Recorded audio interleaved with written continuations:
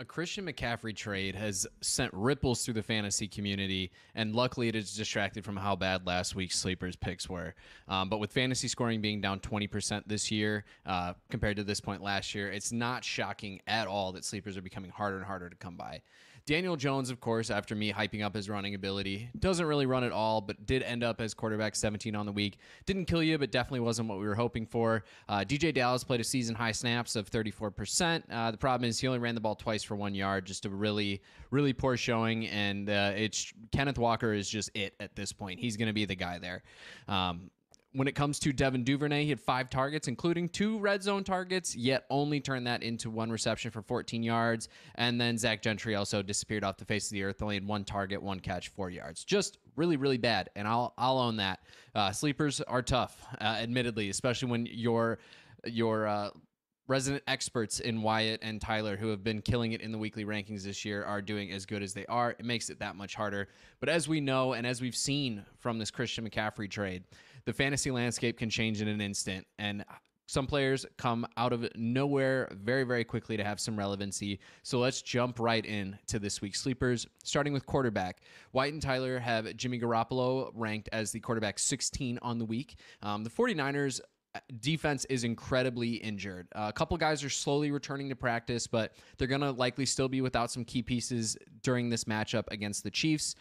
And this Chiefs team is a great offense. We know that. We know how good they can be. Their only softer games have been against the Bills, who have the number 1 defense in football right now by DVOA. But Jimmy comes in with a very great spot this week, especially with the upgrade that he receives in his backfield with Christian McCaffrey, even if he only plays a limited set of plays. The Chiefs are allowing the 3rd most points to quarterbacks, the 5th most points to running backs, the 3rd most to wide receivers, and the 13th most to tight ends. The volume should be there for Jimmy G, who has been a quarterback 1 in the past 2 weeks, ranking as quarterback 9, I believe, in both of those weeks. Since he's taken over the starting role for Trey Lance, Jimmy G has been a sneaky nice streaming option. I nicknamed him randomly Jimmy Floors last year doing these articles prior to the videos because he offered a very nice floor every week, but the ceiling is starting to show that it is some quarterback 1 upside for Jimmy. So against a Chiefs team that has been very susceptible to other offenses so far this year, I'm going to take that chance. Looking at running back, we're looking at Khalil Herbert, running back 39 in our weekly rankings. The Bears have come out and said, we're going to take the hot hand approach with the running backs moving forward, and I personally believe that means we see more play out of Herbert. Herbert has been one of the more efficient runners of the football in 2022, where he currently sits at 10th in rushing yards despite being 46th in snap share. And I believe this continues against the New England defense that, while very solid so far this year, is very beatable against the run, currently sitting at 27th in rushing DVOA.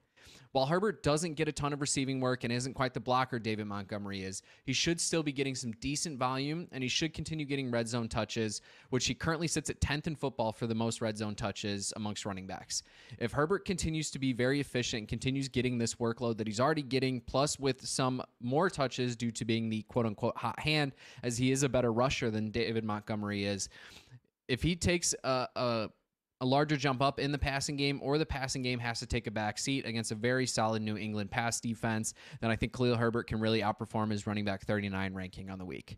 Next up, we have Josh Reynolds, who is sitting at wide receiver 51 in our weekly rankings. Reynolds has been sneaky good this year after not doing much of anything for most of his career. Currently sitting just outside wide receiver 2 range on the season in points per game, Reynolds has 10 targets in 2 of his last 3 games and 8 in the other game. That volume is very nice, and while Amon-Ra St. Brown was out for one of those games, the volume was still there when he has been there, and he's getting a lot of red zone targets, with 3 red zone targets in back-to-back games, and currently sitting at 6th amongst all wide receivers in red zone targets. He's been a favorite of Goff in that part of the field, and that should continue against a Dallas defense that admittedly has been top 3 against the pass, but Trayvon Diggs is beatable, as we've seen in the past. And if Diggs is following Amon-Ra St. Brown around the field, which I do believe he will for this game, then there's a very good chance that Josh Reynolds finds the end zone again, or at least gets a consistent enough volume to beat his wide receiver 51 ranking and finishes well within the wide receiver 2 or 3 range. Last up is Dalton Schultz, our tight end 27 in our weekly rankings. Schultz being inactive last week was a bit of a surprise, I think, for a lot of people, especially since he had no injury designation heading into the weekend. Whether that means he had a setback on Saturday, they decided the rotation of Peyton Hendershot and Jake Ferguson was better for Cooper Rush, or they just wanted Dave Schultz another game, similar to maybe the Jonathan Taylor situation where Jonathan Taylor chose to sit out that game. Maybe Schultz chose to sit out this game. We don't really know at this point, but he is practicing again without an injury designation. And we know that Dak and Dalton Schultz have a great connection that has boded well for fantasy production in the past. This Detroit team is dead last in pass DVOA, which is their defensive value over average. So their defense has been very, very bad against the pass, as we know. That's why their offense has been so prolific as well, is because they're having to throw the ball a lot to stay in games.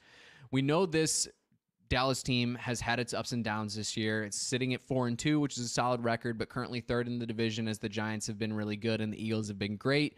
If this connection shows us what it can be after what it's been in the past, that bodes really well for Dallas to come back swinging and Dalton to smash his ranking on the week.